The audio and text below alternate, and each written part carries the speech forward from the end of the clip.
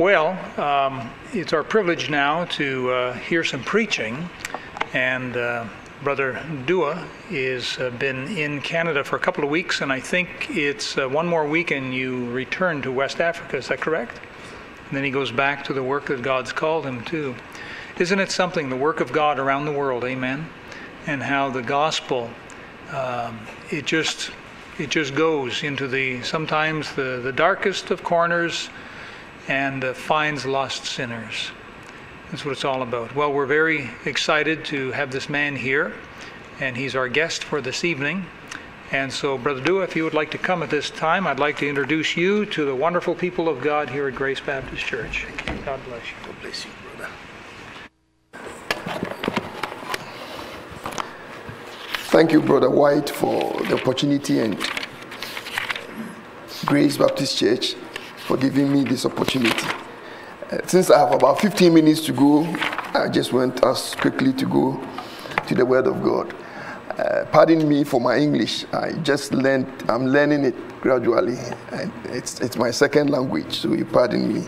My name is Kendria, as Pastor just said, a missionary for about 26 years in my own country, Ghana, in the bush area where we are trying to plant churches to reach out to our people, mostly voodoo religion and then of late Islamic religion. Shall we quickly go to Romans chapter 15, verse 18 to 21. It's a challenge that Paul is giving to us this evening about soul winning, about missions. Shall we pray? Father, we thank you for such an opportunity. Empty me of self and enable me to be able to encourage all of us that this is a time that we all have to get out and win souls for Christ. Amen. Romans chapter 15, verse 18 to 21. Paul is saying something, and I just want us to quickly go through and then throw this challenge to all of us this evening. It says, "For I will not dare to speak of any of those things which Christ have not wrought by me, to make the Gentiles obedient by word and deed, through mighty signs and wonders, by the power of the Spirit of God, so that from Jerusalem and round about Illyricum I have fully preached the gospel of Christ. Yea, so have I strived to preach the gospel, not where Christ was named, lest I should build upon another man's foundation. But as it is written, to whom he has not spoken of, they shall see, and they that have not heard shall understand." This evening, this sermon is titled, "What should be our attitude to the gospel message?" What should be our attitude? I want to challenge all of us by Paul's example. Now, as soon as this man got saved on the road of Damascus, he never looked back. He had a zeal, a heart for the lost, and he did all that he could to make sure sinners are brought to the saving knowledge of Jesus Christ. I strongly believe that for a church to be considered a New Testament church or a New Testament Bible-believing church, that church must be seriously involved in the Great Commission. This involves witnessing where we are, at Jerusalem, and from there reaching out to the whole world. As he said, Jesus Christ said in Acts 1:8, he says, "But you shall receive power after that the Holy Ghost is come upon you, and you shall be witnesses unto me both in Jerusalem and in all Judea and in Samaria and unto the utmost part of the earth." So whether we are at home or in our workplace or in our schools or in any foreign land, we are to be soul winners. Hallelujah. Brothers and sisters, soul winning is the means by which sinners might come to know Christ. This evening, I want us to discuss two things that Paul said about this passage. The first one is, we can find that in verse 19. He says, we should view the gospel as a commission that is given by Christ Jesus. That's the first one I want to talk about. We all should view the gospel as a commission that Christ Jesus has given to each and every one of us. And that is exactly how Paul said it. Paul is saying, I've taken the commission seriously by witnessing from Jerusalem to Illyricum. I do not know the mileage involved here, but I know it might be a great distance. Sad to say, there are too many quitters in our days, Christians. And there are not enough people that are wholeheartedly sold out to being Christ's missionary to the lost world. When was the last time you spoke about Christ Jesus to someone? In your workplace? Or at your school? In your community or neighborhood? As Paul carried out the Lord's work upon his life, he took the commission very seriously. We are not doing that these days. Why?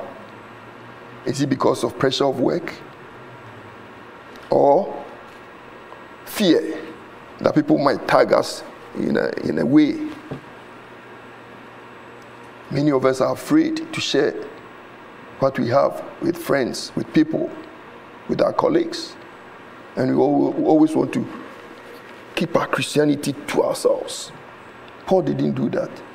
He said, I made sure I moved from Jerusalem to Illyricum, a large place, and everywhere that he goes, telling people about Christ and him crucified. The men who are on their way to hell might come to know Christ as their personal Lord and Savior. Now, I traced Paul's missionary journey, and I found out that he traveled a lot. He traveled a lot, over 1,500 miles, and most of the time on foot, and at times by ship. But he made sure that everybody, wherever, however, should at least hear the message. Are we doing that in our community here in Surrey?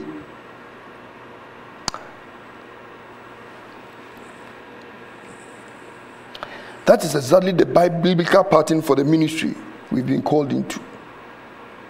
We are to begin in our own Jerusalem, as I saw it here, and I thank God for that, and then move out to the rest of the community, the rest of the countryside, the whole of Canada, and maybe to other foreign lands. I always say that, was it not as a result of an American missionary traveling over 6,000 kilometers or miles from, I think he was in Texas, came all over to the village where I am. And when I say village, yes, it's a village. Right in my heart, one Saturday afternoon, during a visitation program. And I saw this man. I've never seen him in the community. And here he was with his Bible. And the first question that he asked, he said, brother, where are you going to spend eternity when you die? And I didn't know it. Because I've rightly been involved in voodoo worship where you don't understand what they do, incantations. They believe that our ancestors have power to help us in times of need. They go through rituals, the witch doctors, and so a lot of things. And when I went to school, I went into Roman Catholic school and I got more confused.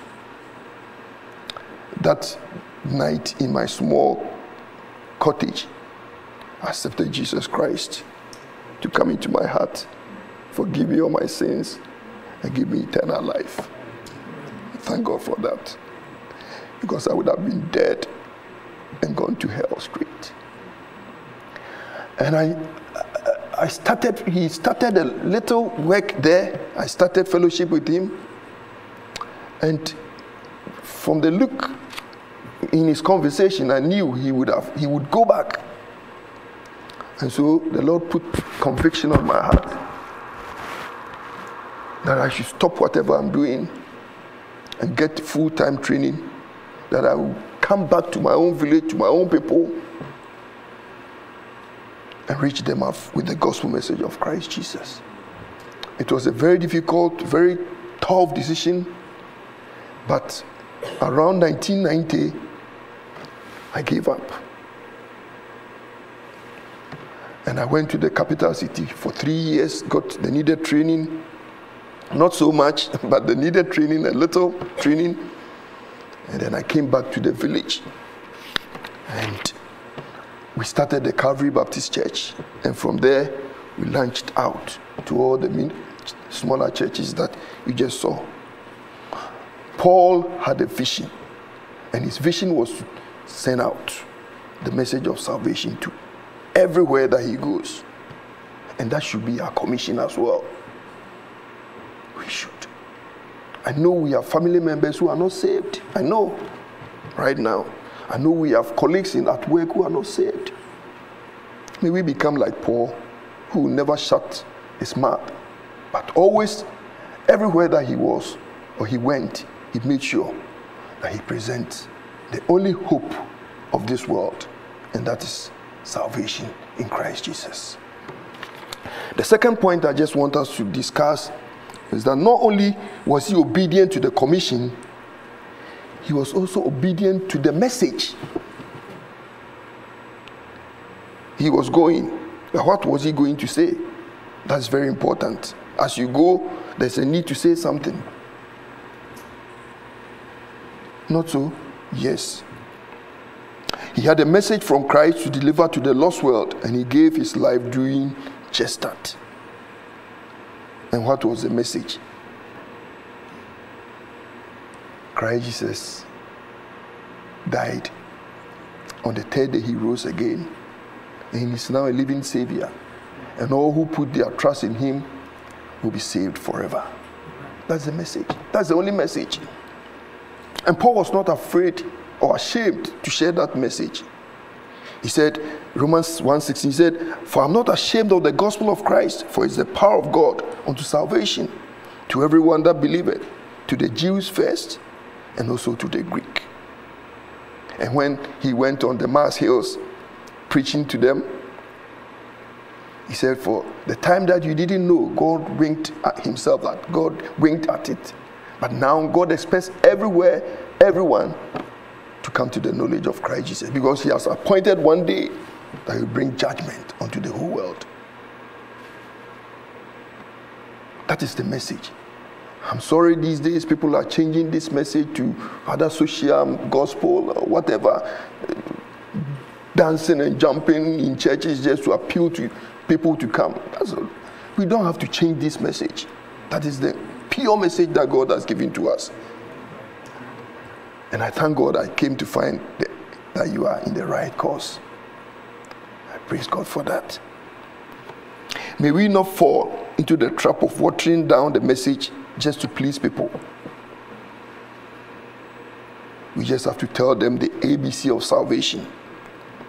Accept, believe, and confess that Jesus Christ is Lord.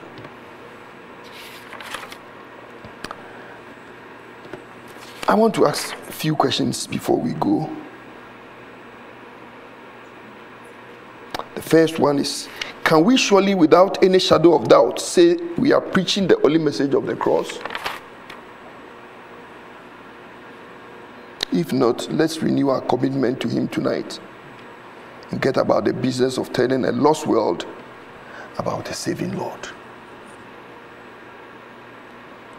In conclusion, I want to close with a challenge. 1, let's search our hearts tonight honestly and answer these questions. 1, are we doing everything in our power to reach the lost in our community? Are we? 2, when was the last time you told someone about Christ? 3, what part have you played to help people in foreign lands hear the gospel? I'm ending with a story about a village that had a waterfall. Now, young boys and girls go and swim in this village, in this waterfall. One day, a young boy fell into a deep side of the waterfall, and he cried out. And people in the village rushed out to go and save this young boy. And when they got to the cliffs, the best swimmer of the land got a rope around his waist, and he gave the end of the rope to the people standing there to hold on to the rope. And he jumped into the river. He was able to get hold of the young boy eventually. But as he was telling the people to pull them up out of what they have left the rope, and 2 young precious souls died that night. What am I bringing it out? We are looking unconcerned whilst people are perishing in hell day by day. What are we doing?